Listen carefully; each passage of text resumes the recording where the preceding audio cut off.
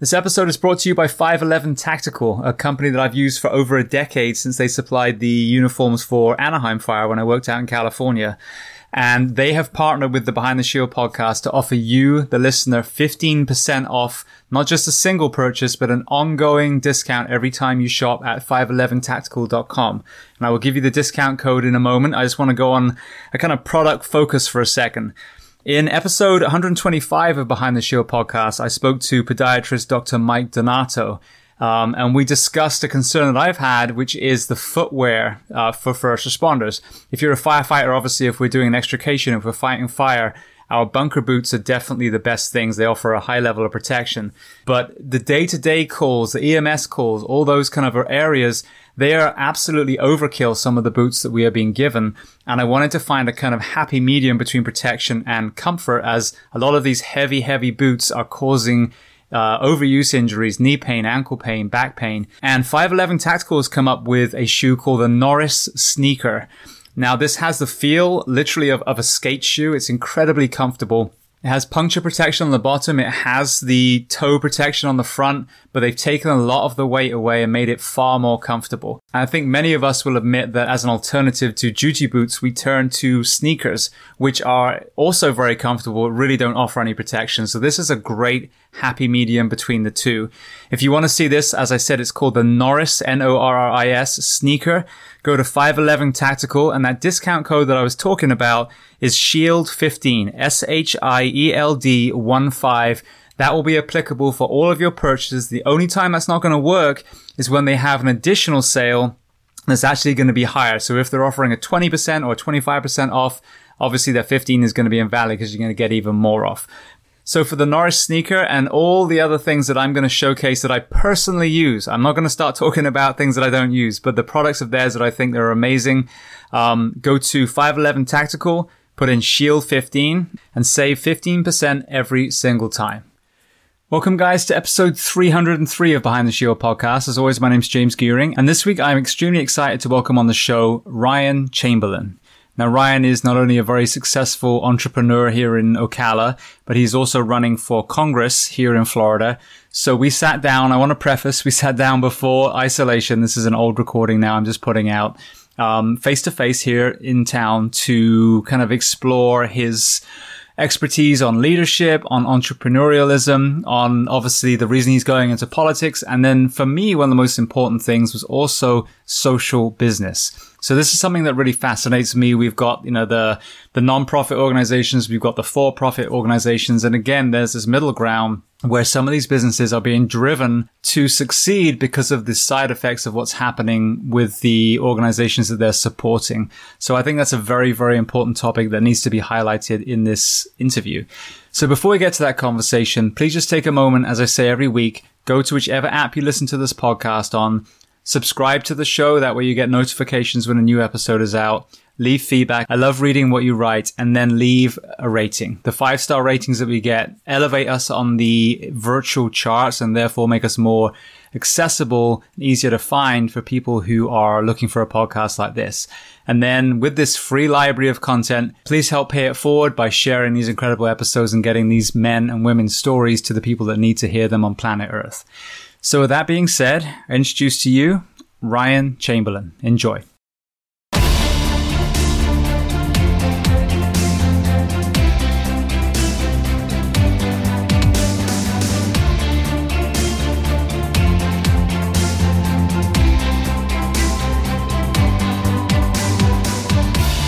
Okay, so I'm sitting here again at home, but this time my guest is Ryan. So firstly, Ryan, welcome to Casa de Gearing. All right, thank you for having me. Thank you. I want to start by saying thank you very much to Chief Frank Viscuso for connecting us. Yep. So let's start with that as a little backstory. How did you meet Frank? Well, I met Frank probably, it had to have been 17, 18 years ago, early 2000s. We were on a business project. Actually, I met someone in Florida that led me to someone in New Jersey that led me to Frank Viscuso. And we connected. We probably met at a leadership retreat or function somewhere. Trying to remember exactly where, but we hit it off. We're about the same age. He might be a few years older than me. Certainly, I was attracted to his service. Lived in New Jersey, and I lived in Florida. There's a little bit a difference in personalities from people from New Jersey and people from Georgia, Florida, where I'm from. But we just connected. We hit it off. We had the same passion for personal development, and we've been friends ever since. We ended up co-writing a book together a few years back called The Mentor. But I've just had tremendous respect for Frank, for what his life's been about. And then, of course, he's gone down the path of service, not only in the fire department, but now he's servicing people in their lives and helping them grow. So that's our background with Frank. Brilliant. We'll get to the mentor. I want to cover mentorships. I think that's an area that a lot of us don't do as well as we should in 2020, especially in the fire service. So, but let's start at the very beginning. So where were you born? I was born in Atlanta, Georgia. I grew up in a little town, I'd say the first 10 years or so, little town called Stockbridge, Georgia. And my mom and dad, my dad is an attorney, was an attorney then. He also, as a young boy, ran and won 2 terms in the Georgia State House legislature. So I grew up around that environment.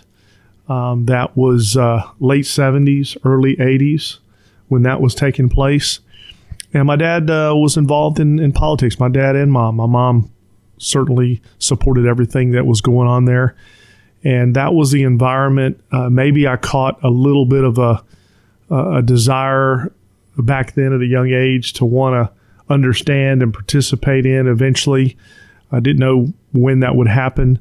But my dad ended up moving away from politics, and we moved to Florida. Both my grandparents are from Central Florida, Marion County, where I reside right now, and Alachua County, which just so happens to be 2 of the counties that I would represent here in the future in politics if that's allowed to happen. So I've really been around this area. We visited our grandparents yearly ever since I was born, Florida, but ties to Georgia,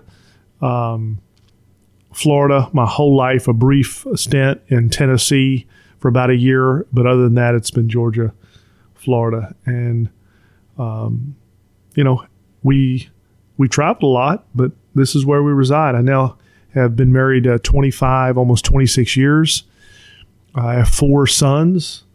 My oldest is right at 23 years old, and then we have a 19, 18, and a 15-year-old boy. Everybody keeps asking us if we're going to try for a girl. We did keep trying for a girl. That's how we ended up with 4 boys. That's the worst question anyone can ask, because I got lots of friends who got multiple of one sex because they were trying for the other one. Yeah. And so that's kind of a snapshot. I know you're going to dial in on some questions, but that's where I'm from. And we have, from a root standpoint, we've been at the same church for 30 plus years.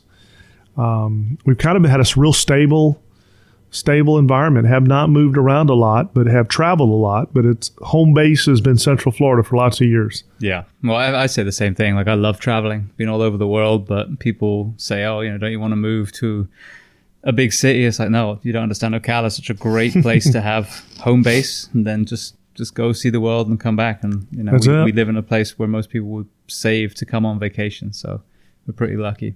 We're talking about your dad. So interesting kind of tangent. What has been his observation of politics in general over the last 3 decades? Well, when I was a young boy, he ran on the Democratic ticket and won. And he is a Republican today. Mm-hmm. And I think that, again, my dad would be a great one to ask that question to. But, from a conservative standpoint, from our perspective, again, from a Christian conservative perspective, the values that are being challenged today weren't being challenged the same way 30 years ago in a lot of ways. And I know on this podcast, we're going to be talking about a lot of different things here. So, but, from a value standpoint, I think he would say, he wants to be in alignment with a party, with people that are at least closer to being in alignment with what he would consider his value systems are. So, from that standpoint, it's really not an alignment of party. It's an alignment of values. Who is it you line up with? What are the things you want to see? And he feels like it's certainly the world's tougher today, with social media and the way things are put out there.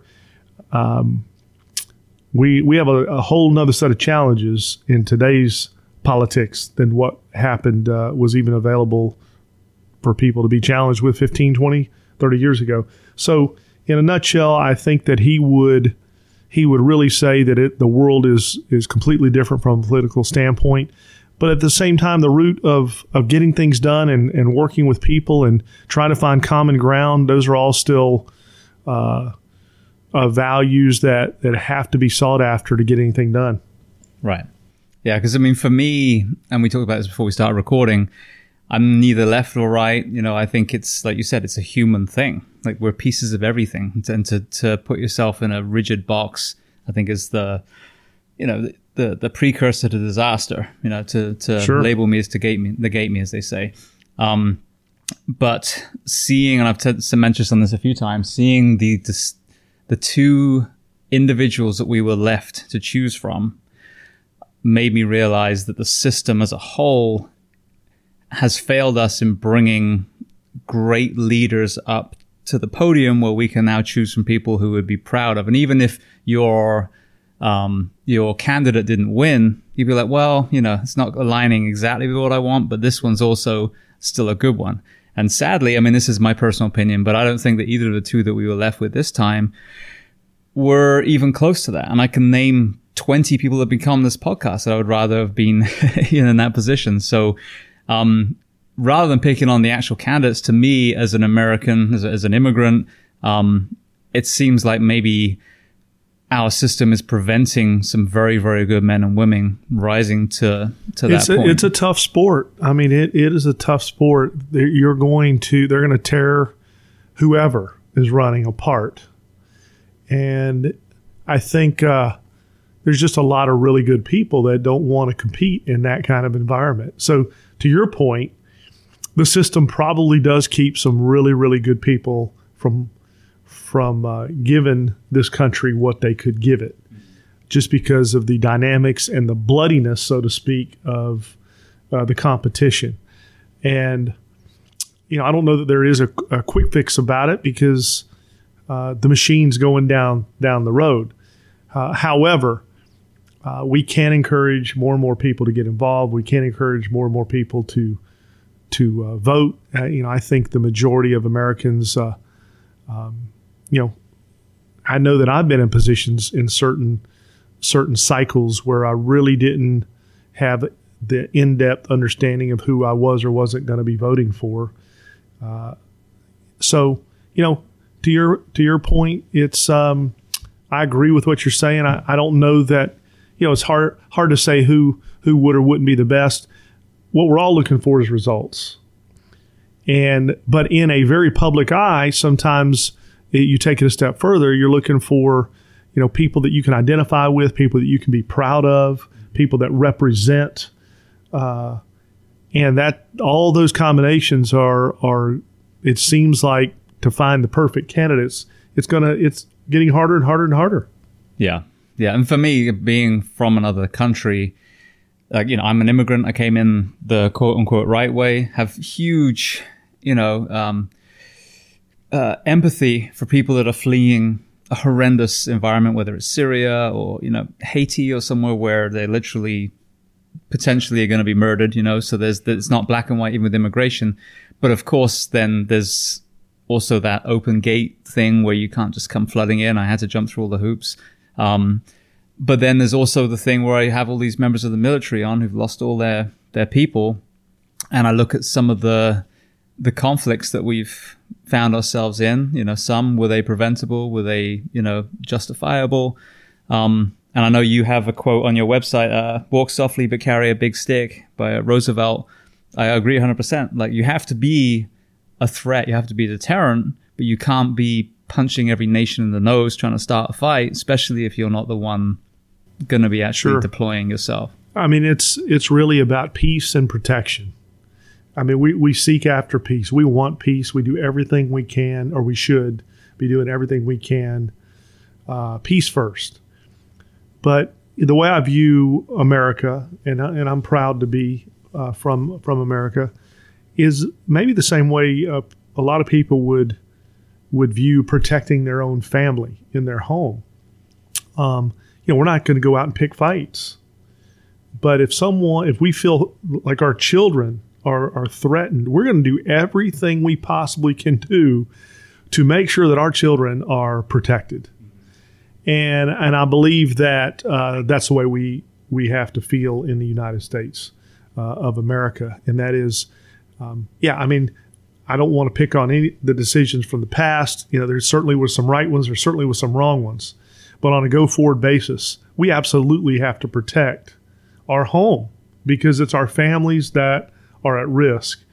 And that doesn't mean we have to be overly forceful to initiate anything, but we absolutely have to protect. And there will be certain situations where, when attacked or when threatened to attack, there will be things that have to be initiated. Those are tricky conversations, tricky decisions. Mm-hmm. But yeah, and again, I think it's exactly it. There's no black and white. There's that middle ground. You have to be strong enough to be a threat, but a threat can be a huge deterrent as well. That's all you need, and diplomacy thrown in. It's funny as well. Another kind of perspective I got. I did a little post on social media yesterday about the coronavirus. Everyone's focusing on wiping stuff down and wearing all their suits, and there's no conversation about the one true protection against most of these things, which is the human immune system. So there's no discussion on the obesity epidemic or pesticides in food or factory farming meat, all these things that are creating the huge amount of ill health that we're seeing in the US. And Sure. even with the military, we're a nation quick to say, well, if the terrorists come over here, I'm going to grab my guns and do whatever. But are you? You know what I mean? If you're sick and you're on blood pressure pills and you're overweight, and you're probably going to drop dead before you get there. So I think that the one side of national security that we also are really missing the boat on, and this includes a pool of men and women that the military can then use, is our nation's health. And I think we've allowed large industries to take advantage of our food, our medical system, even our schools and our prison systems as well, to really create a lot of ill health, which I think makes us more vulnerable as a country from attack and, even disease. Absolutely. As you're saying that, I'm thinking about how much, because we're talking a little politics and we're talking a little bit of humanity here. What really should, how should we go and address this epidemic? Because it's affecting our healthcare cost, which is draining to the American people. It's rising, constantly rising from ill health. But to your point, the epidemic that's taking place with people's health in this country, in particularly, is at a record high. Heart problems record high. Diabetes at a record high.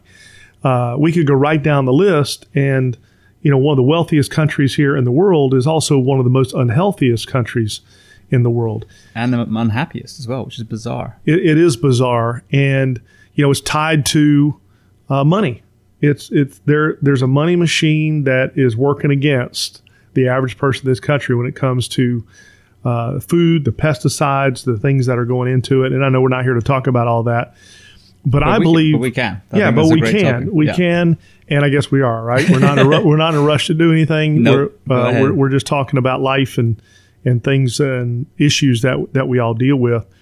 I think that when I think of government, I think of some of the things that are causing the problems that we're currently having: lack of transparency, lack of accountability, and it's going to. I have a saying right now that I'm using quite often in conversations because people, we're talking about the reasons why people would even want to run for office. Well, you can't uncorrupt corruptness. Generally, you have to replace and bring in a renewed sense of optimism, but But people, you have to bring in people that really want to get things done for the right reasons and the right values and have the right value systems.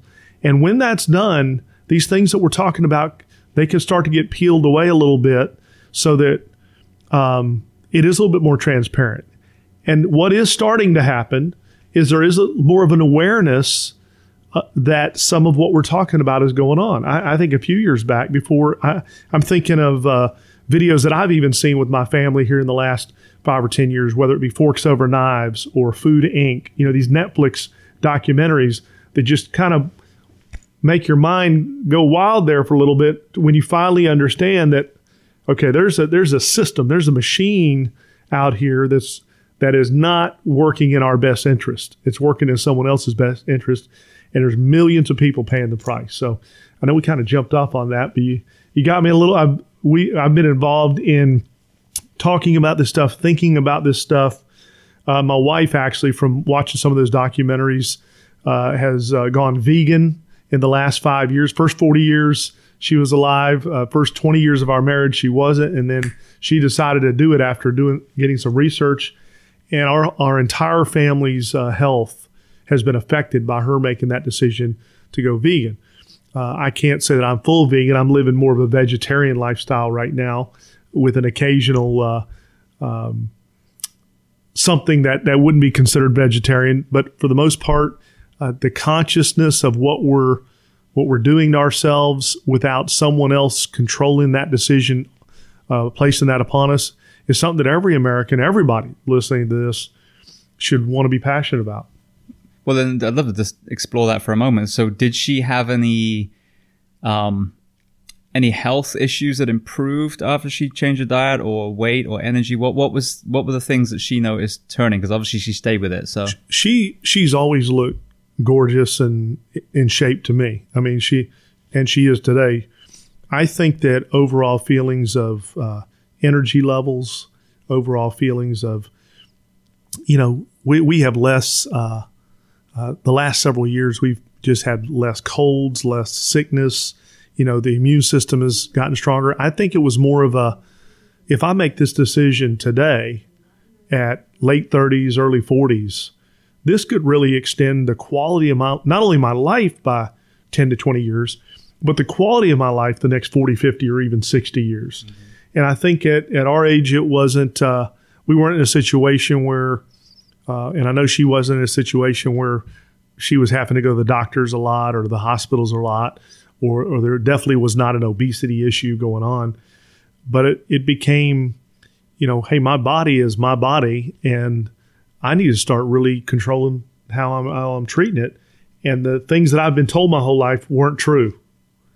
And I know she is one that once she finds out somebody hasn't been telling her the truth, which is what some of those documentaries help you uncover, mm-hmm. then it's like, now I'm totally against everything that has anything to do with something that's not being told to me to be the truth. So it's really, she's totally helped drive the passion in our family. Matter of fact, she has launched her own Amazon line of vegan products, vegan deodorant, vegan shaving cream.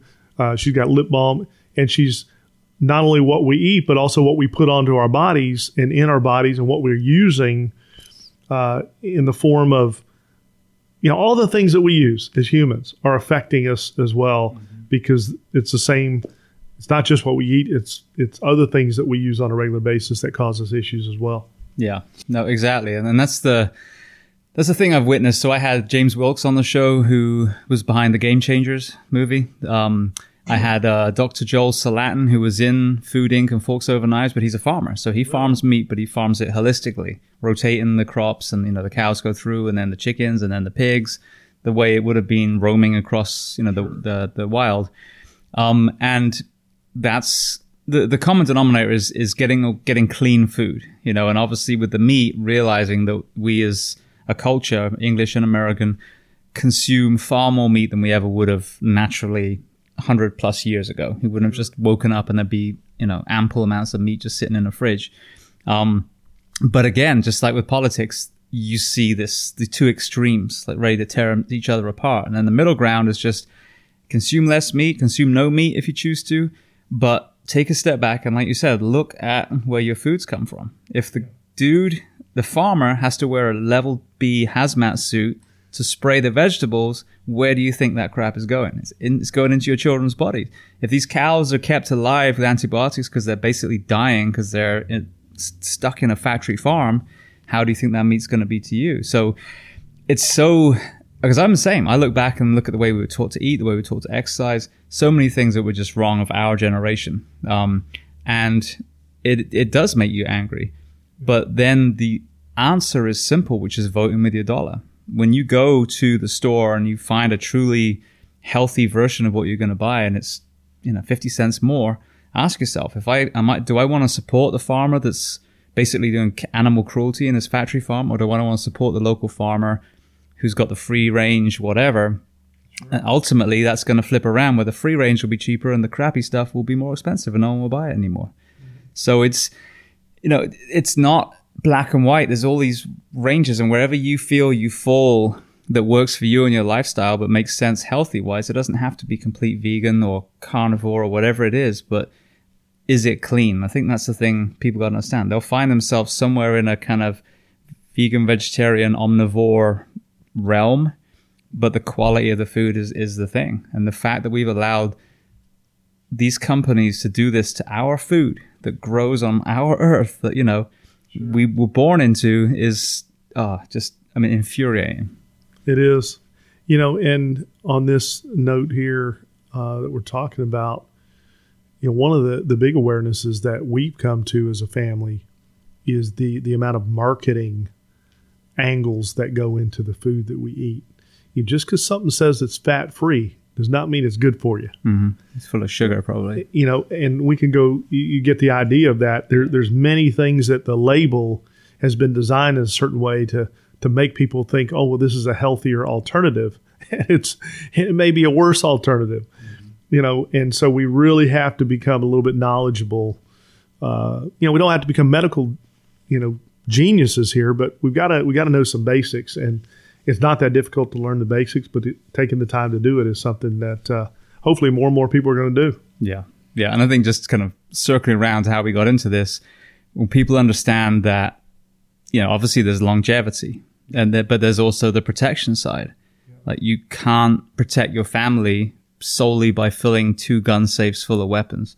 If you're not eating well and you're overweight and you're not exercising, you're not going to be able to protect them when it matters. And if you think about even, the larger scale, national security. So, the wellness, there's no downside. All the different levels, all the different tiers from your own personal well-being all the way through the protection of your country relies on you taking care of yourself, watching what you eat, exercise, and even, go the next step and think about training like martial arts or actually training with a weapon so that God forbid you see something happen in your community, you're actually a member that can step up and intercept and then become part of a much more dissuasive culture. Whereas I know disrespect, but if everyone's wheeling around electric wheelchairs with oxygen tanks on the back, it's not really dissuading crime right now. No, that's right. That's right. So, all right, well then let's circle back to early life. You obviously stay in shape even now. So when you were back in school, what kind of sports were you into? Well, as a young boy, I played Little League baseball, played basketball, played some what they call Little League or Mighty Might football. Up before I was 10, I was involved in a lot of sports, maybe up to about 12. And so never super great at any of them. I got to where I was a starter, but I was never the star of the team. I was just a good, I like to play it. We did a little bit of martial arts when we were little. And I was fairly thin growing up. Most people around here would call it skinny. Matter of fact, the day I was married, I think I was about 125 pounds, just a beanpole. And my wife and I, we were maybe early 20s, and I did not start gaining weight. They call it sympathy weight, but as my wife, when she was pregnant with our firstborn, certainly she gained the weight that you would gain becoming pregnant, and I started gaining with her. And I gained about 30 or 40 pounds in about a year, and she got rid of it all. I kept it on. So that was the beginning of me starting to look a little bit more normal, I would say. But the sports side of life has always been, I've always been active, always had, active. Sometimes I'm probably in better shape today than I was even in my 20s and 30s, just because I'm a little bit more regimented with what I do. It took me a lot of years to bake that into my daily, weekly habits. But we want to be healthy. We want to be mobile. We want to be able to. Racquetball is probably my most recent sport that I have played in some leagues and done some things. And with that, although it's been a few months since I've been in a league, but that's a little bit about sports. Okay, you played racquetball at the YMCA? YMCA at Ocala. Yeah, I played in their league. That was a while ago now. I think I was still married to my previous wife, probably 9-10 years ago. I got you. Yeah, it was fun. Yeah, Good game. I was the last 5 years, about three of those years, maybe about 8 or 10 of the different league sessions I participated in and enjoyed it very much. Yeah. My teenage boys now play with their school, so we try to visit their games. They're in the basketball and football, and sporting has been a part of our life ever since I was born, basically. Brilliant. All right, well then let's take the kind of career path then. So at high school, what were you hoping to do when you graduated? When I graduated high school, I was hoping to be a grocery store manager at that point. I'd started working at a grocery store at 16, 17. And the day I graduated high school, I was on a track to get into a management program. And I did become a night manager at 18 years old at a fairly large grocery chain. But it just wasn't moving fast enough for me. And I got bored with it. I was also in local college, at community college. And a few years later, after high school, my wife and I, who I'd met at 15 years old, we had known each other for years, we got married at 20 and 19.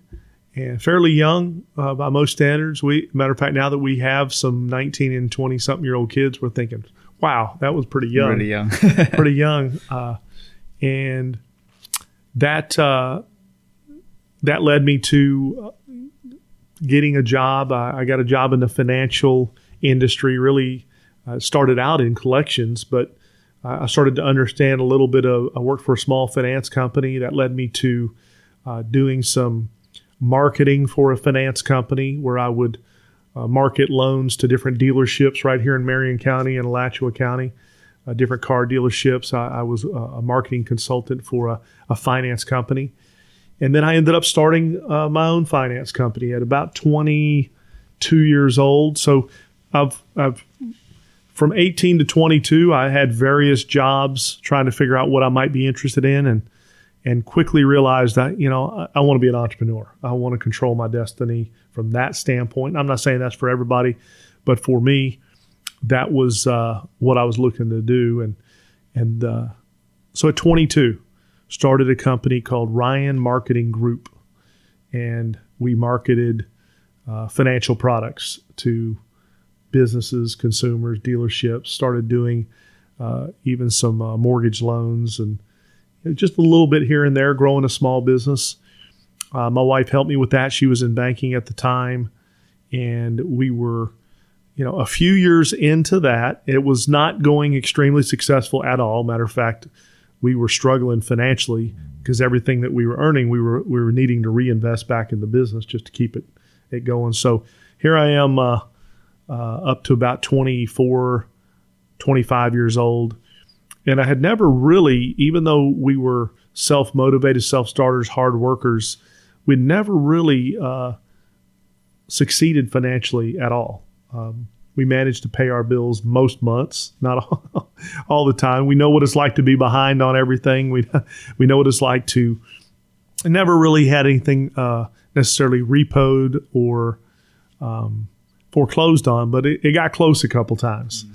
And we had a couple of credit cards that were maxed out for a year or two, and you're paying the minimum monthly payment just to keep your card to where you can't use it. And so we know what that feels like. It's not a good feeling at all. And somewhere around 1999, my oldest was 2 years old, and I finally, those first 2 years were a blur to me because we were working so hard trying to dig ourselves out of financial trouble. And we, this 21 years ago, I'm guessing, we decided to take on a part-time project to help bring my wife home from work. She needed to make about $1,000 a month. And that project led us to meet some people that I kept the mortgage company going for about a year after that. But we began to think about things differently. And I'm going to say this. We allowed ourselves to be mentored by some people that caused us to think bigger, think differently, and take action on life a little bit differently than we were taking action on. And some things started working for us. We started building, started doing some marketing, started doing, we had some success with that. And for the first time in our lives, we had some extra money at the end of the month, and that turned into a solid income for a mid-20-year-old couple that later turned into a very large income. And I don't want to throw around dollar figures on here, but by most standards, we did abnormally well at a very young age financially. And that started opening up additional doors for us to do some consulting. Whenever you succeed in a big way in anything, in our case, in about a 3 or 4 year period, we went from, not being able to hardly pay our bills to making, more money than the average person would ever dream of making on a monthly and annual basis. So in our line of business, people would start asking, what are you doing? What are you doing? What are you doing? Well, we basically started teaching and coaching and in addition to what we were doing, and our business just continued to grow. And for about a decade, we experienced an incredible lifestyle. My wife decided to homeschool our children. After our oldest went through first grade, she said, I want to homeschool. And I think we had a couple of them in diapers or just crawling around at that time. But she ended up she has homeschooled all 4 of our children. Our third one just turned 18. He graduates in a few months. We partner with a local Christian school for the sporting program, and he's actually going to be walking the aisle in his senior year. But basically, his up through 11th grade, it was homeschool. And if anybody thinks homeschool can't be tough, I'll tell you, my wife's homeschool, they did the work. She had to report the work to the state. She was locked in, very diligent, very regimented, very organized. And I hope she listens to this podcast. Yeah, it's the second compliment you're giving her now. But it is true, and everybody knows it that's around her. And we have one more who's in 10th grade now, just a couple more years of school. But she homeschooled our children, and but that allowed us to travel the world. So at a fairly young age, not only were we doing, having a blast doing business, helping people all over the country, but allowed us to take our kids all over the place as well.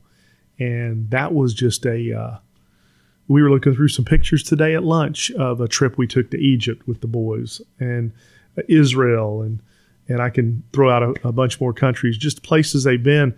And that was afforded because of our entrepreneurial lifestyle and some of the things that we later, somewhere around 2010, so 10 years ago, this summer, I sat down in my living room and began to write my first book. I had met someone by the name of Tony Geary in Dallas, Texas, and I met him at Success Magazine.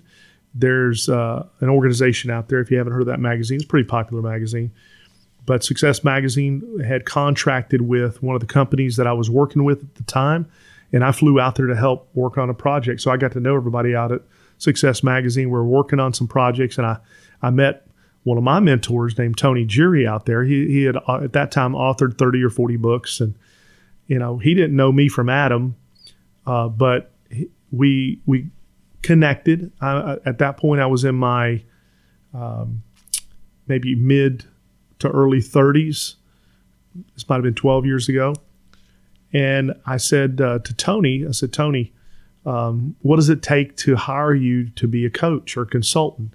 And at that time, he was coaching the top Fortune 400, 100, 500 CEOs, big groups, very wealthy companies.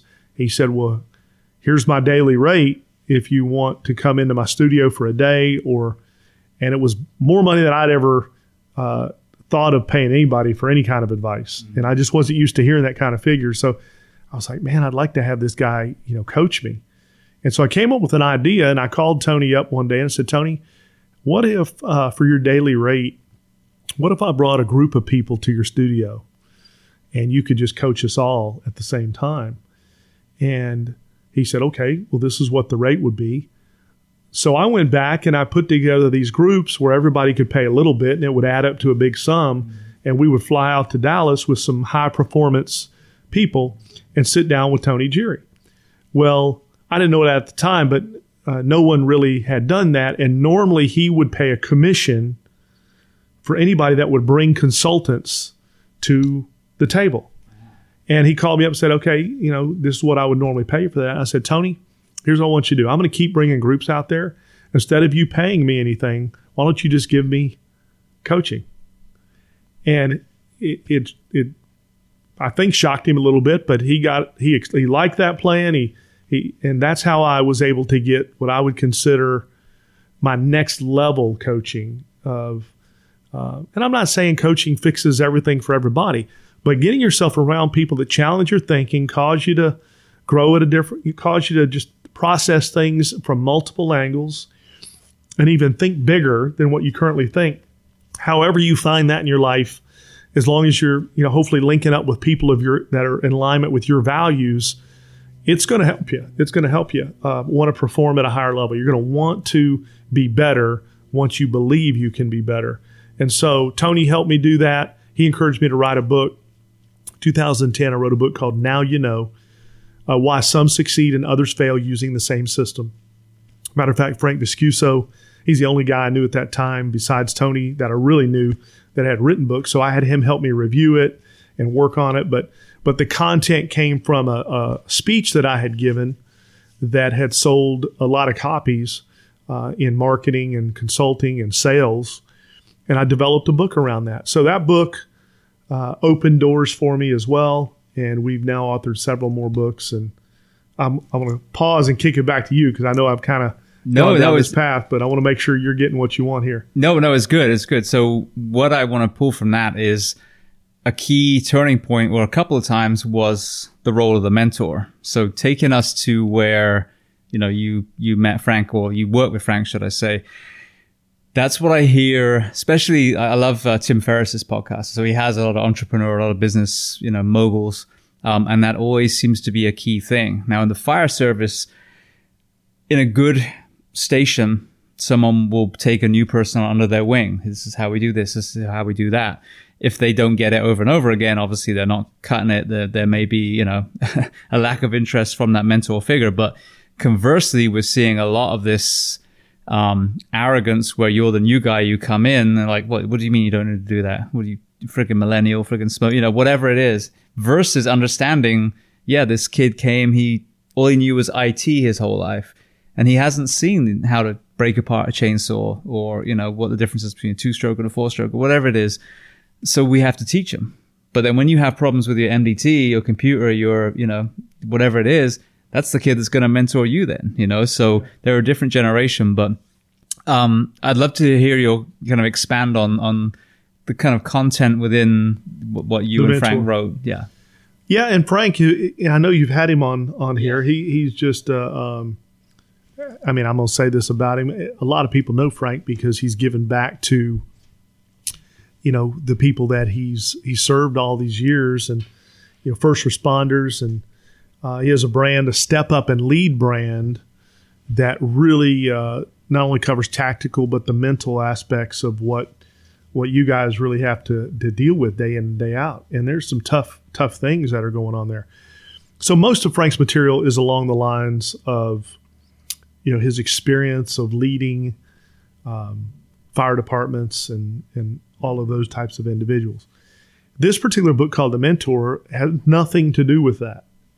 It has to, but it does. It doesn't, but it's not a story about a fire first responder. It's a story about an entrepreneur. And it's an entrepreneurial's journey. And so what we did was we really went through and chapter by chapter, we made there's quite a few really small chapters in this book. But one thing, Frank, you may not know about Frank, he's also written screenplays for, different things. And we designed this book to really be a movie, to be able to be shot as a movie. So we thought about it as in terms of how do we take the story of an entrepreneur and the struggles that in our case, I modeled it after things that I had dealt with, but also things that I had experienced in coaching and working with a lot of other people. The story, from being someone in their youth and the challenges they have to go through there to someone, finally having a moderate success and hitting roadblocks and what are the challenges that they have there. And we took people through this kind of chronological storyline that in a fictional but non-fictional way. So it really is a story about a young man that meets certain people along the way that invest time into him and his family and his surroundings. But the mentorship, the relationships, success being more tied to relationships than it is even the words that you say at any given moment in time.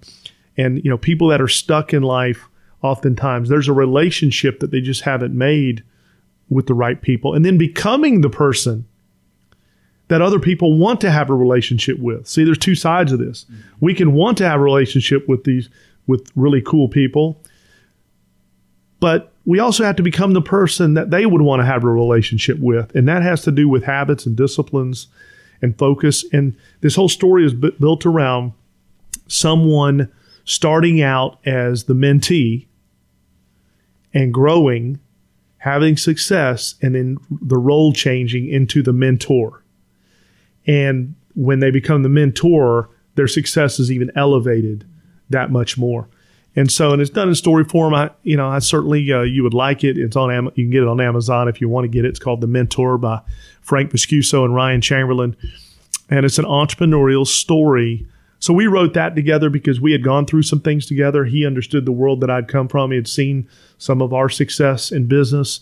I'd seen his success in business. He knew how to create the magical story that went with the timeline of the exact points that we were trying to make. So it was a great partnership. We're very proud of that book. It has not sold millions of copies, so we're still working on that first million copy.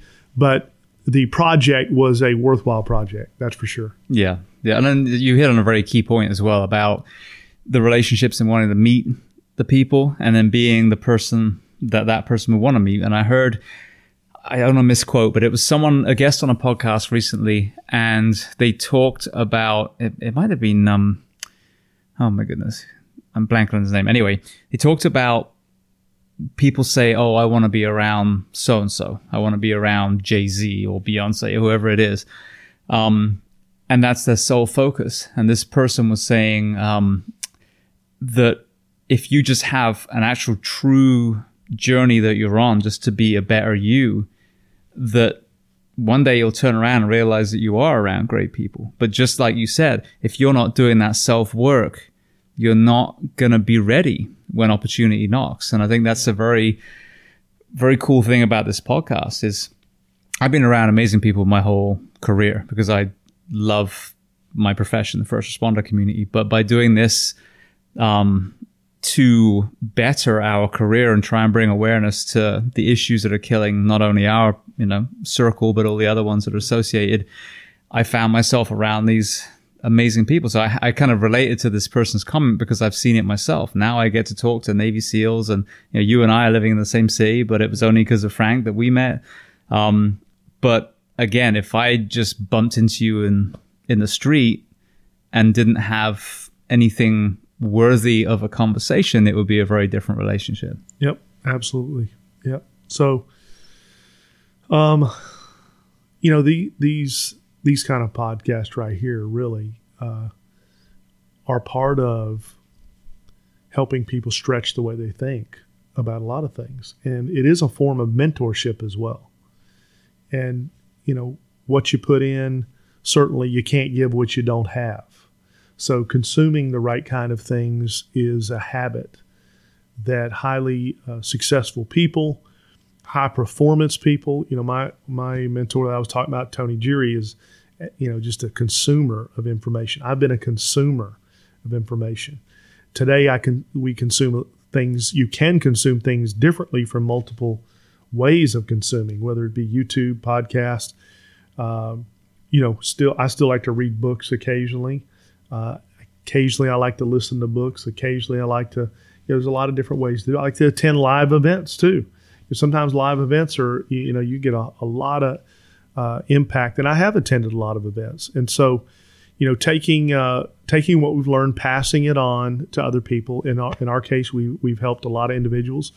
We also, my wife and I, focus on helping the thinking of our children, because they're getting bombarded with what we would consider wrong ways of thinking constantly as well. Absolutely. I mean, it's hard not to turn on, the television or watch a Hollywood movie without some sort of, again, it may not be weird to someone else, but from our standpoint, what we stand for, it just, something's off with the principle that's being delivered here. And so we do have conversations with our children about, okay, here's how we feel about this. Here's the right way to think about this from our perspective, and here's why.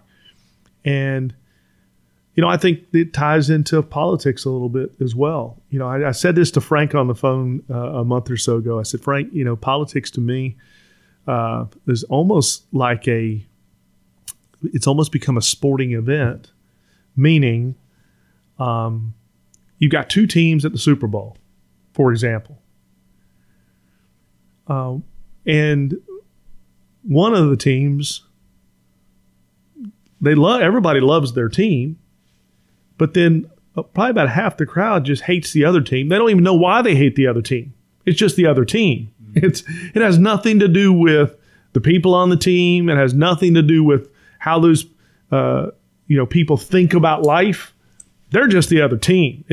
So it's come down to, in a lot of cases, a team sport. And I would like it to not be that way. I think it will always be that way. I think there is such a thing as team pride, and you want to be proud of it. I'm proud to be on the team that I'm on. Okay. I'm politically, and every other area of my life. I'm absolutely proud. So I don't want to act like that's not the case. And I'm very proud that people want to support that team.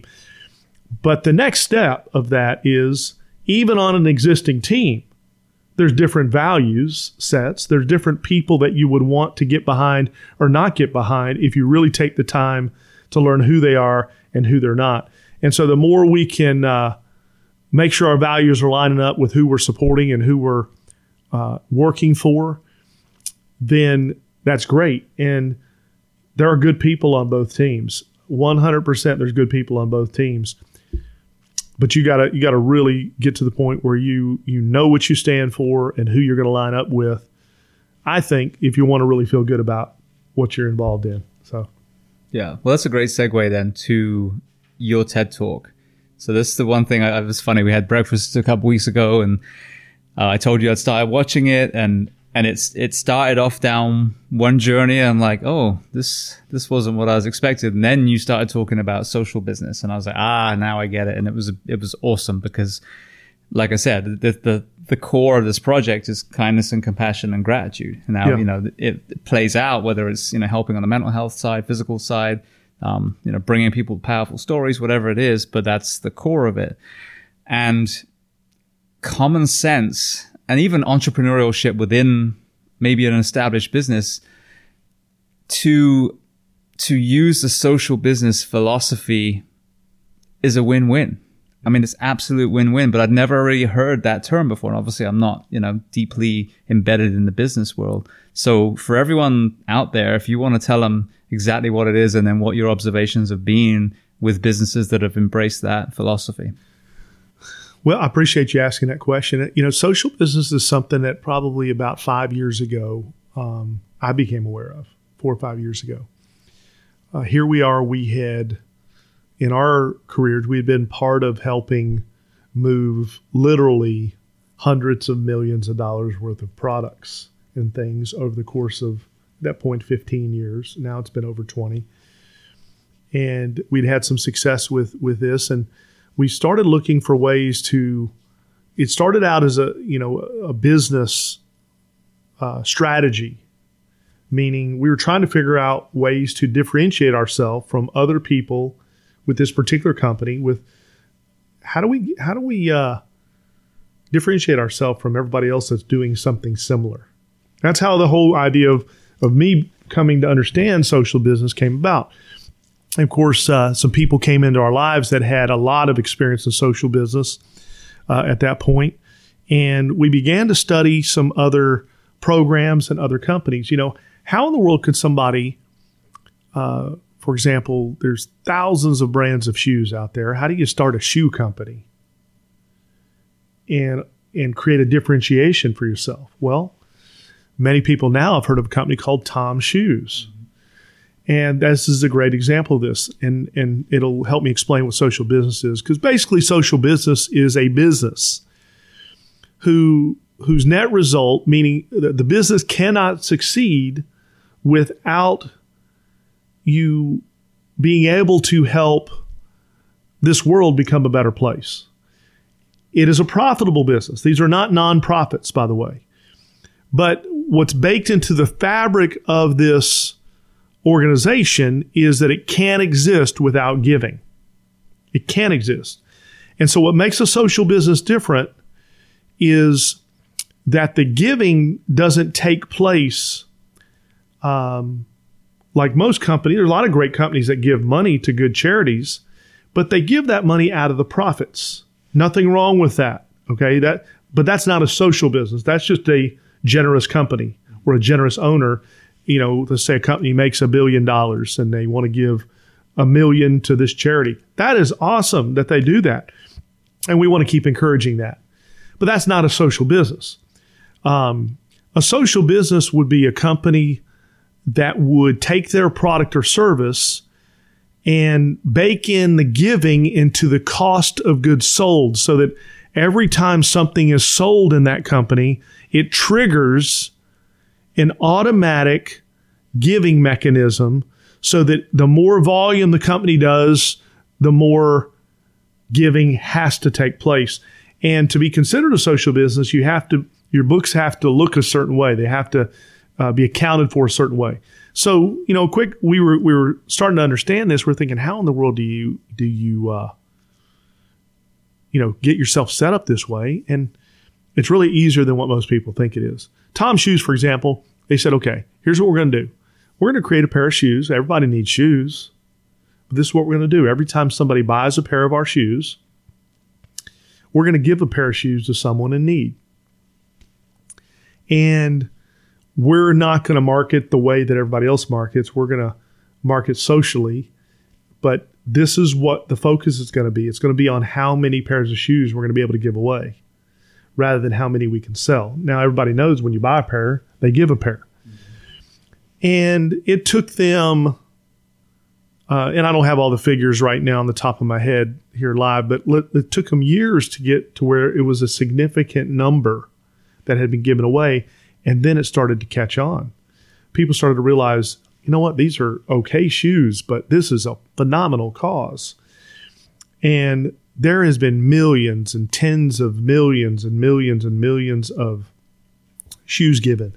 Millions and millions of people that in different countries that it was a big deal for them to get a pair of shoes have now been able to do that. And the support that's been rallied behind that has been incredible. So you could say that one idea changed the world. So here's the cool part about this, is that the owner of Tom's Shoes, Blake,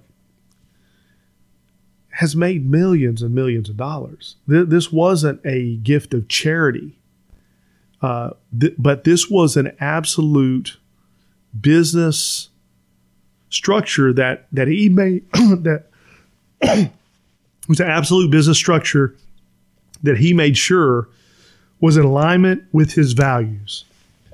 And so that's really what social business is. An owner of any business can take their business. I was talking with a doctor's office after I did the TED Talk. They called me and said, could you come in and help us turn our business into a social business? And I immediately thought, well, how do I turn a doctor's office into a social business? And we came up with this idea where they decided every transaction, now you're going to have to go with me here because I don't want this to sound, I don't want this to come out the wrong way, so let me make sure I say this the right way. Every transaction that took place in their office was going to fund a certain amount of natural nutrition that they were going to be able to give away. Okay? Because this was more of a homeopathic type thing. Right. So how did they do that? Well, they could have chosen to make less money, but in their case, they were already, their pricing was so significantly lower than other doctors' offices that were around. They were able to adjust their pricing model just a small fraction so that people still felt like they were getting a great deal at this doctor's office, but inside of their fees was baked in enough percentage, like a couple of percent, that they earmarked, and they started keeping track of how much nutrition that they were giving people in need that couldn't afford it. And some of that was in the U.S., some of it was out of the country. It was wherever they wanted it to be. But now their doctor's office, when you walk into it, there's a idea that this doctor's office, we're doing more, everything we do here helps people outside of these walls as well. And they can track that. Each month, that number keeps going up. Once a month or so, they can send a newsletter to everybody that's subscribed, letting them know, hey, this month, this is what we were able to do because of how we're set up here. So, and here's the other thing. The people that go to that doctor's office, they have choices to go anywhere they want to go in this county. Mm-hmm. But where do you think they want to go if they're going to get really good care, even if it's the same price, even if it was a little bit more? They're going to go now that they know that this one doctor's office really is contributing to making this world better. They get to feel a part of it. And that's the idea of social business. That's the idea of marketing. My wife and I were very fortunate that we were able to work with the project, that every serving of every item that we sold fed a child in need. And we were able to scale that business. And without it affecting our income, without it affecting anything, we baked it into the fabric of the products that were sold. We were able to help feed millions of children across the U.S. over a couple of, across the world, really, U.S. included. Mainly in Mexico is where it started, and it has bridged to other countries as well. And we weren't anticipating how emotional that would be, because we originally were thinking this is just a cool business idea because, hey, we get to make a lot of money and help the world. Mm-hmm. Well, what happened was we flew down and went to some of the orphanages and met some of the children that our project was helping to have a better life. And we were able to connect that emotionally into that particular project. And for a short period of time, just a few years, we were very, very moved by being able to connect business that helped change the world. That's called social business. So if you're listening, you own a business, you can go watch my TED Talk and learn a little bit more. But there's great companies out there. Just type in the word social business into Google.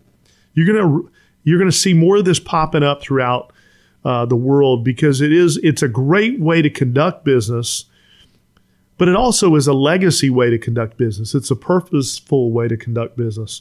And so that's a little bit of what I know about social business. Yeah. Well, and I think it's incredible. And just going back to what you said about feeding, people in need, is social business how Tony Robbins talks about feeding millions? Has he got that baked into his, or does he do more contributions? He bakes it in. I don't know. I'd have to study his model, so I don't want to speak out of place here, because he has done a tremendous thing with what, how he's given. Don't know that it's qualified as a social business, but it certainly is a form of giving. But it could be. He may have switched it or moved it. We'll just have to check that out. Yeah. So what I love about this is I see two polar opposites. You have Monsanto, for example, going back to pesticides and all that, monopoly to the point where they're suing farmers because they find their crop, just horrendous, nasty, underhand monopoly. I want to have all the food and, own complete control. Then you have the complete polar opposite, the bona fide non-profit charity. And, so many of my friends that have these non-profits, the big struggle is finance. One of my friends, Ryan Parrott, who has Sons of the Flag, which is an amazing organization that helps the burn injured, and there's a mental health element to it as well. But he's constantly figuring out ways of, raising funds, because for them, they're literally trying to pay these amazing surgeons to fix these men and women that were hurt. And so this seems to be that middle ground. Like, of course, to me, this is what capitalism should be. It's not about crushing the opposition. It's not about having, Radio Shack and Best Buy and all these like right next to each other and then watching whichever one closes down and everyone else high fives. It should be, everyone should be able to kind of contribute in some way and work along side by side. But what a beautiful thing as you create a profit and build your business and employ local people, that you're actually simultaneously starting to address some of the issues that society sees. And if all these businesses started having that model, and one took on homelessness and one took on, like you said, feeding the needy, or, whatever it is, whatever people are close to or passionate about. To me, I was blown away by this model. I've never heard of it, but I love this. Well, and that's really one of the reasons why it's taken off so well, is because it's getting so hard to raise money for nonprofits. So what we can do is we can help a nonprofit, somebody that's really passionate about a nonprofit, maybe link up with a product that I would recommend it being related to whatever that nonprofit would be. And we begin to focus on how do we drive the sales of that product, because that product is what's going to fuel this nonprofit. That would be that's where you'd switch from nonprofit to social business. And it would feel like for a moment, okay, now we're going to be focused all of our energy on business. Well, if it's set up properly, that's not a bad thing to do if your goal is to fund a nonprofit. And we have found that in social business that things work best when it's kept simple. The one-for-one model tends to resonate with consumers. They don't want to have to think about where the money's going. They want to know exactly. So that's why Tom's Shoes. Buy a pair of shoes, we give a pair.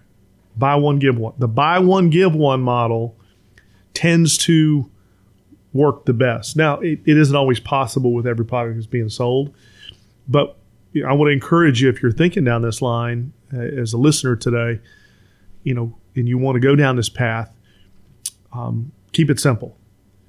Simple grows faster. Align it, homelessness with a we sell. We're going to be the best flashlight company in the world. Okay. And I'm just making up stuff as we're talking here. Or, we sell camping gear. We sell tents. Every tent we sell, we help get a homeless person off the streets. So here's what we do. We got to go find out, what does it take to get a homeless person off the streets that legitimately wants to be helped? It's probably less money than everybody thinks. But whatever that money is, then we come back and we bake it in to our product, and we go focused on selling products, and then we partner with an organization that maybe is a nonprofit that we can fund that specifically helps that. And now we have a business model that's a one-for-one model of some type, or a simple model that really can go change the world. You go out and create a successful business. You cannot succeed in that business without having a tremendous impact on society. So I know we've kind of gone off on social business here, but it's a fun thing to talk about because business is fun, helping people's fun. If you like to do those two things, social business is probably for you. And I want to encourage everybody, you can really go online and purchase things, that from social businesses. You could say, okay, a lot of the things in my house, I want to convert to my purchasing power, helping other people. I'm thinking of a company called Soapbox. That's one. You go to Soapbox and buy your, soap. It's a good price. It's really good. It's actually high quality, but in turn, they're going to help countries that have an issue with cleanliness. And there's a big trade-off. There's, almost every product you can think of now has some sort of social business that you can find attached to it. Mm-hmm. Yeah, and then the efficiency point seems to be, very powerful. So the ugly side of some of these charities we've seen is, 70% goes under quote unquote administrative costs, and you've got these upper echelon of these charities sending themselves on vacations at 5-star hotels, and whereas this, it seems to just be direct. Like, obviously, again, you can be affiliated with a nonprofit, or even better, a nonprofit finds a way of creating a product and then immediately doing it themselves. But now you already have the infrastructure to get shoes made. You're a shoemaking factory, you know what I mean? So it just seems like such an efficient model as well, to go directly to the source and cut out all that red tape and wasted money between A and B. Yep, absolutely. Brilliant. All right, well then let's transition back to politics. So you kind of walked us up really through the business side.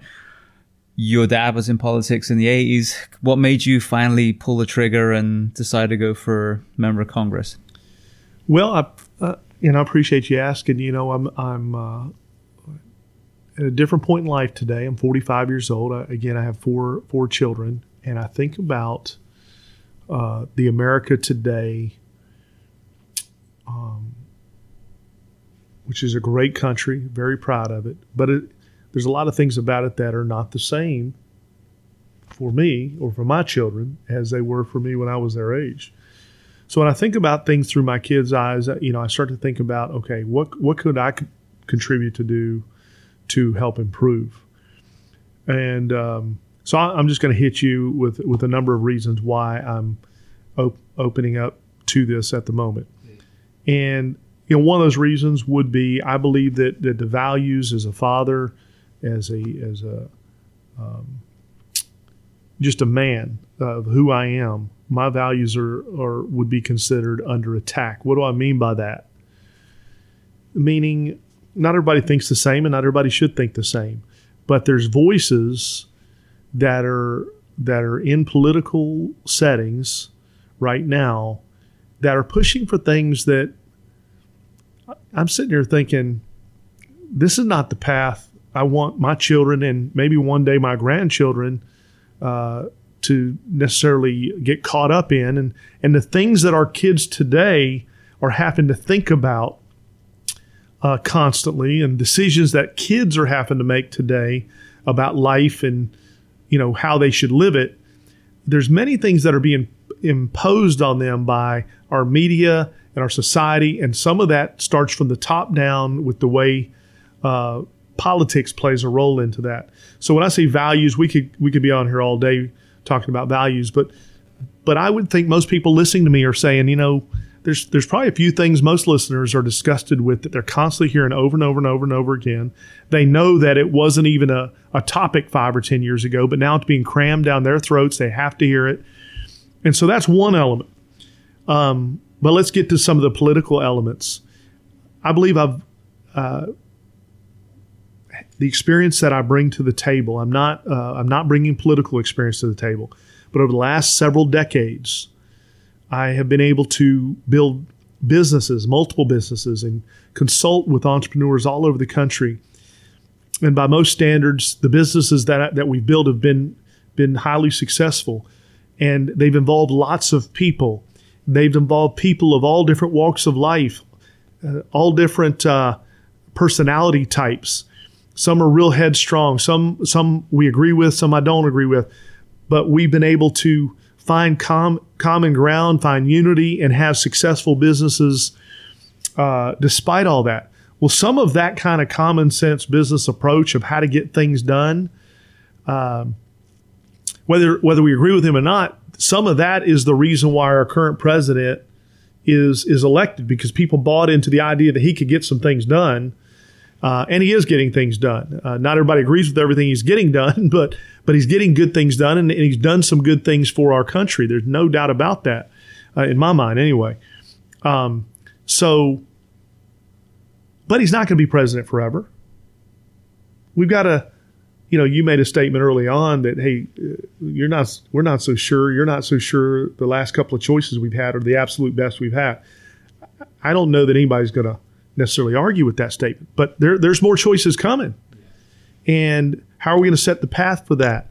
And I believe that people that know how to work with people and get things done and that aren't necessarily trying to go to Washington, D.C. for a career. And here's another topic. We've got too many career politicians that have been in the seat 30 and 40 years. They owe so many favors to so many people, they can't really get anything done because they're too busy doing favors. Our country's $22 trillion in debt. It's getting worse. And with all of that debt, some of the things we talked about early on, security, for example, we're just trying to secure the country. I don't know that it is secure, yet we're still $22 trillion in debt. So you take I've just listed 4 or 5 things. I'm in a position today where I'm able to, when I announced my candidacy just 4 weeks ago, I am out full time from day one, meeting people, making it happen, pulling together. I've been very, very fortunate. I know a lot of business owners, a lot of entrepreneurs, a lot of influencers in this area that are supporting me right now. We plan on going to D.C. We're not taking anything for granted. We got a lot of work, and there's several other people running for this, and some of them are good people. But we believe that what we bring to the table is going to serve this area the best out of the choices we have, and we want to go put some of that time in. Let me give you one last piece here. We believe that we can get results, as we've said. I've given you a few things that, without this being a whole political podcast, giving you a few specifics of why we would go. So, we believe we're going to be the ones that make it to DC. There's several good people that are racing right now for this seat, but our experience is going to lend itself to a certain type of getting things done that we need to do.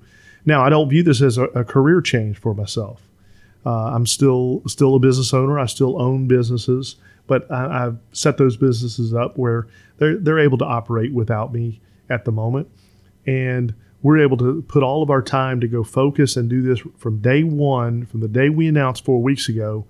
We are out earning votes and meeting with influencers that we know, and we know a lot, that are throwing their support this way because they want to see somebody of our value set go up there and get things done. But this is not a career necessarily to me. I am for term limits, meaning, 20 years from today, sitting in the same seat, doing the same thing is not the ideal scenario. Although there are good people that could do that, there's probably more cons than there is pros for people staying in there forever. And so we're absolutely excited about this. The time frame for us, again, I'm 46 years old. We've got several decades of experience, but we want to go make a difference, and we want to look back at this. We like being involved in things that can help a lot of people. And this is one of those areas in life that we can go rally, create energy to rally towards the right kind of thinking. And I'll go back to something we said early on in the podcast. When you are around, there's a certain type of thinking that's currently in D.C. There's a certain type of thinking that's going down a certain path. And We can't, as I said, uncorrupt corrupt. We can only replace. So bringing in new, fresh, value-driven individuals to that setting is going to be crucial in the next years to come. Our current president is not going to be president forever, so we've got to do things that are going to outlast him and his legacy as well. So that's a little bit of a nutshell of why we're doing it. We're definitely excited about it. We believe it's what we're supposed to be doing right now with what we've learned in life, and we plan on going making a difference. Brilliant. And so just so people can learn more, where can they find your candidacy website online? Well, if they go to ryanchamberlain.com, and you got to spell Chamberlain right way. A lot of times people, the last 3 or 4 letters, they spell it L-A-I-N, but that is not correct. It's just L-I-N. So it's RYANCHAMBERLIN. I'm sure it'll be listed on the podcast. But go to ryanchamberlain.com. That'll direct you. You can connect with us on Facebook. We've got a following there. We do a little bit on Twitter, a little bit on Instagram, but we're gearing up the race as we speak. Certainly, it is considered a national race. We've all been schooled in the last couple of years here in the U.S. that Congress people in Alaska can help make decisions that affect people in Florida, because they're making decisions that affect all 50 states. So in this case, if you feel like you line up with me, if you're from New Jersey, for example, your money will help my campaign just like local money will. So you're welcome to donate and do that. And we encourage that, whether it's me or someone else. If you know candidates across the country and you personally know them and you have access and you know their values and you're in alignment with them, we know that most people don't typically support candidates financially. A lot of people do, but a lot of people don't. But if you have an opportunity and you know someone, even if you send them $25 or $50 or a smaller amount or a big amount, it goes a long way to help them rally their support, what they need to do, because it does, you got to get out there and spread the word, and that requires some things, requires money.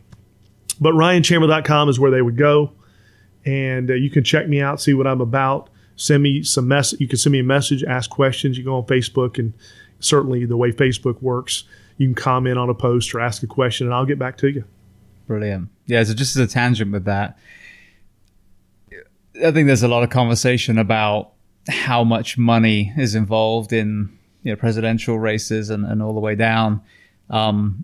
What is your philosophy on removing that barrier to entry so that more people are able to throw their name? Anyone can throw their hat in the ring. Yeah. But how successful they will be might depend on I appreciate that question. And there's a couple of angles to that. I've had to think that through a little bit, because these first of all, I do not like the fact that it cost $1 billion or more for a candidate to run for the White House.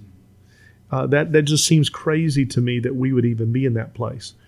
So that's one angle. But let's trickle it down to even local races, some of which, to run for, whether it's a governor or a state house race or a Senate race.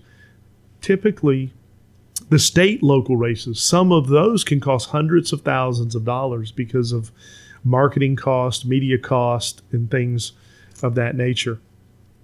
So here's two ways of thinking about it. One, what if there were caps and there was a certain limit? This is all you could spend. I've had to think through that argument a little bit. And I understand there could be some pros and cons to that. But I also have to think about the other side of it. The candidate that can rally the most support is typically the one that we're going to want. Okay, the one that can rally the support, the one that has the following. I'm not talking about the candidate that can put in their own money, the most money that they have. So we don't want to put limits on how much support somebody can rally. Because if they can rally millions of people to donate $10, then that is a very solid candidate. And, we wouldn't have wanted to say no to them. So I'm a little torn as to whether or not there should be personal caps or not. I know some people I know close to me are gonna say absolutely they should not be, and some are gonna say absolutely there should be. If I'm thinking most people listening to this, I know if I'm just going to be honest with you on this podcast, it bothers me that an individual's able to put $1 billion of their own money or $500 million of their own money, because that's going to eliminate a lot of good people from ever even wanting to play the game. That part bothers me. The flip side of it is, we definitely don't want to put caps on what people can raise for that, because we want people to be able to prove themselves as a viable candidate. And, the more people you get to donate even $1, the more viable your candidacy is. So that's kind of one of those arguments. We don't have time to uncover it, but that's a little bit of how I feel on it. Okay. No, that was a great perspective. And I think when we have breakfast as well, you had made a very good point, is what we don't think about is then that money, a lot of it goes to advertising. So the people that are getting rich are the TV stations and Facebook and Instagram, and I'd never even thought about that. So they must be loving that system. And I'm going to throw out a guesstimate here. If $1 billion is being spent in a campaign, I would be shocked if 700 million of it wasn't going to advertising in one form or another, maybe more. 70% is what I'm thinking through. And again, I'm not. I haven't ran a bunch of campaigns, haven't participated in a bunch, but just in analyzing what I know I'm going to have to do in mind, the percentage of what we raise, the TV stations, the radio, the Facebook. Facebook complains about politics. They don't like politics, but they have no problem taking the money.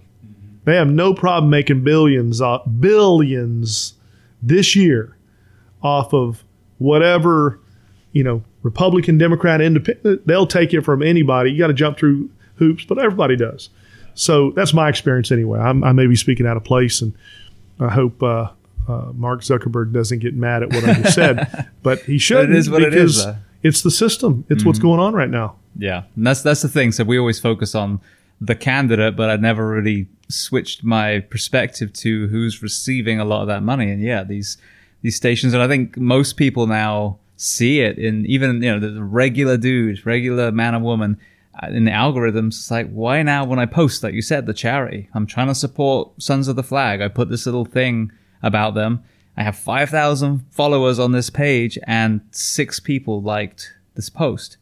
Because, and that's the thing, it's like almost holding even the average person for ransom. Like, well, if you pay $20 to boost your post, then maybe we'll allow it to be seen by the other 4,900 and, whatever friends that you have. So yeah, it's eye-opening when you realize that there are large corporations wringing their hands waiting for these political dollars to come back to them. Yeah. Okay. Well, I want to transition to some closing questions. We're going to let you go. Your books are Now You Know, The Mentor, and The Rich You Formula. So firstly, where can people find those? They're all on Amazon. There's also a fourth one called Becoming a Strategic Networker. That's my newest one, came out last year. It's really a team-building book. Okay. And I co-authored that with Tony Geary, the guy that I told you about early on. Your original mentor. Yeah. And so, but these books are all available on Amazon right now. I have... when I decided to run for U.S. Congress, you used to be able to go to ryanchamberlain.com and buy my books. Right now, you go to Amazon to do it, because I'm not a bookseller at the moment. I'm not out coaching and doing that. I'm full-time focused on what I'm doing. But yeah, Amazon is the best place to get them for right now. And, connect with me on Facebook and you'll see things coming out periodically to the way that I market, but that's the best place. Brilliant. Okay, so the other question I'd love to ask, is there a book that you love to recommend that someone else has written? It can be about what we've discussed today or something completely different. Since we're talking business, since we're talking values, since we're talking politics, and I didn't know this question was coming, hadn't thought this question. the book that flashed into my mind when you said that is the book Good to Great by Jim Collins. It's one of my favorite books for a lot of reasons, but the way the values are baked into the philosophy of how to build a company resonates with me, and I really enjoyed that book. It probably was one of my favorite books in the last 20 years that I've read. Now, I've read a lot of different books, but you asked me for one, so that's one that if you haven't read that recently, and I'm guessing our listeners, it's amazing how many people haven't read it. A lot of people have heard of it, but they haven't really read it. That's a good business book that kind of covers a lot of the things we're talking about here. Brilliant. Yeah, I've heard of it on Tim Ferriss. Several of his guests have mentioned that, but yeah, that's something I need to get myself.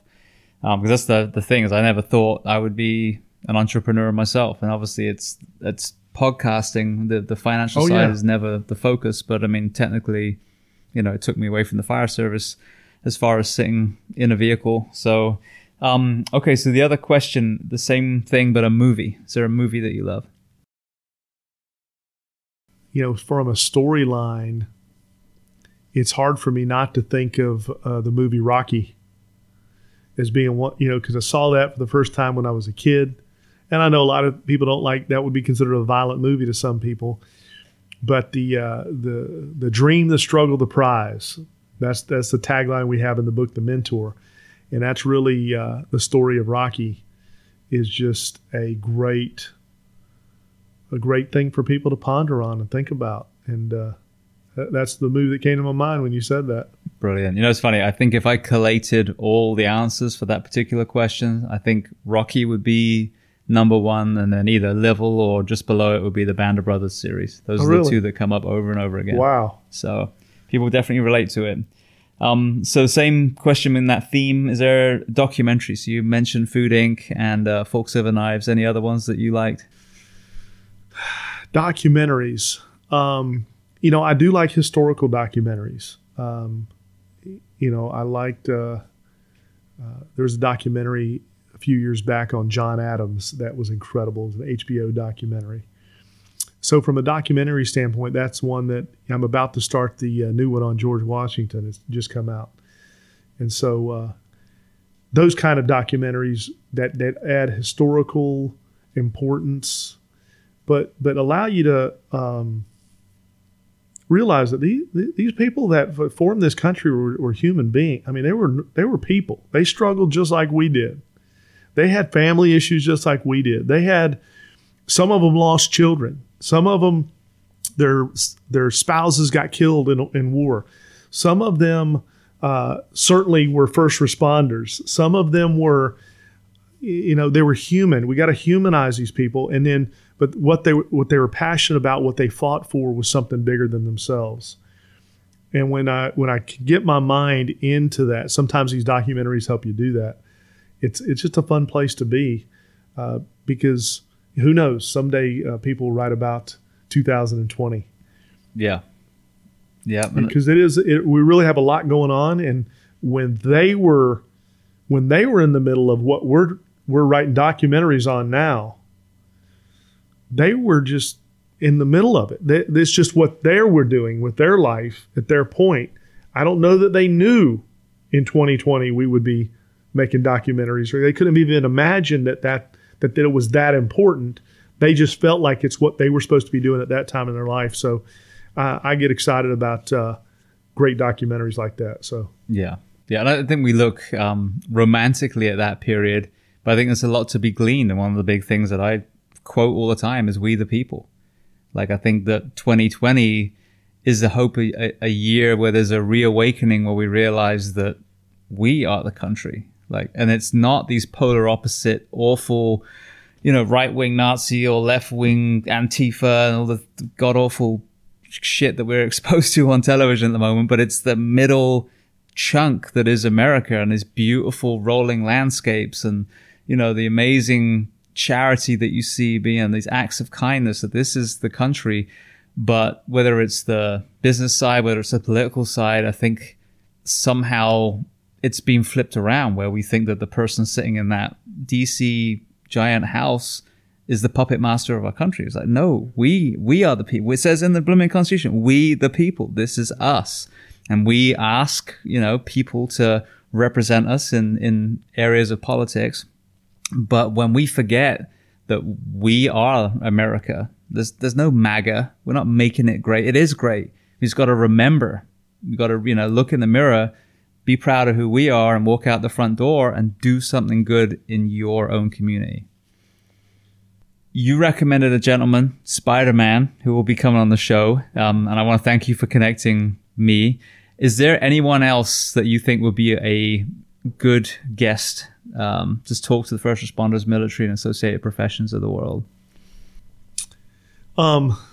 That I'm connected with? Yeah, I mean, anyone at all. It doesn't even have to be someone you know, but I always like this to kind of start that, rabbit hole to finding someone that you admire that you think would be a good person to talk to our audience.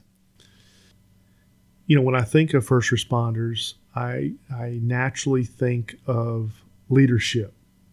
Okay, I think of, there's a lot of, whether all the first responders think of themselves as leaders, there's a certain amount of leadership that I believe is baked into someone that's willing to put themselves first. Okay. And so I had an opportunity to work with a guy named John Maxwell, and he's an older gentleman now, but he would be kind of the real leadership expert right now in the U.S. And I think that having him on a show like this, having him on a podcast like this, just to talk about, 3 or 4 or 5 of the most important things that a first responder could do to take their leadership up to another level would be a phenomenal thing to do. So he would kind of be that father figure from a leader standpoint that I would think would be great on here. Now, I'm saying that in addition to some of the people that I know you've already had, like Frank Viscuso, who speaks on leadership. You've already had some of these guys. So that would be one that if I was able to get him on here, it'd be a cool show to have him on. Brilliant. What's his background? Is he business specific or? His background is ministry. He was a minister in a few different states for many years, and then retired from that. And over the last 20 years, he's sold more books on leadership than any leadership author ever in the history. Yeah. And so books like Developing the Leader Within You, Developing the Leaders Around You, the 21 Irrefutable Laws of Leadership, laws of teamwork, he really speaks to principle-based leadership in a way that is off the chart. So that's what I, without me even knowing more of specific things that you would be looking for, that's what I would recommend. Brilliant. Well, thank you. All right, next question before we finally close out and find out where everyone can find you online. What do you do to decompress when you're not an entrepreneur and running for Congress? What do I do to decompress?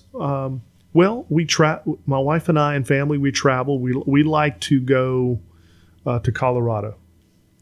And so we usually will rent a cabin. We will hang out in Colorado. We do it all times of the year. My boys do like to snowboard.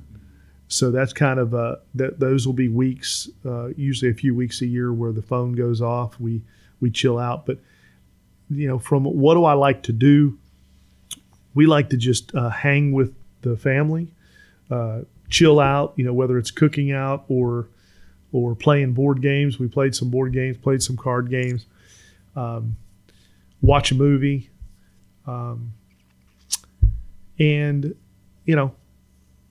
I think that those would be my top choices. Traveling, seeing new sights is probably the what we do that relaxes me the most, because usually when I can get out of town for a few days, I don't feel the pull that you feel when you're home. Yeah. No, I'd agree 100%. I mean, family time and traveling combined. Like I take my little one that just walked through the door then, all over the place with me, and yeah, it's so healing. And then, like you said, there's nothing better than being in a place where you can't use your phone. You know, and then you're forced to be present. Brilliant. All right. So then for everyone listening, let's just reiterate where they can find you online, the website and social media. Yeah, just go to ryanchamberlain.com. That's RyanChamberlin.com. When you go there, you'll be able to connect with me on Facebook, Twitter, LinkedIn, Instagram. You can also put your email in if you want to connect. We do a bunch of different things. My books are on Amazon right now, and there's 4 of them out there. Just Google Ryan Chamberlain there as well. There's some books that'll pop up if that's what you're interested in as well. But I'd love for you to connect with us, follow us, support us. There's lots of ways to support. Just sharing things or saying nice things. Don't say anything mean, but say some nice things. That all helps. It really does. So thank you again for having me on.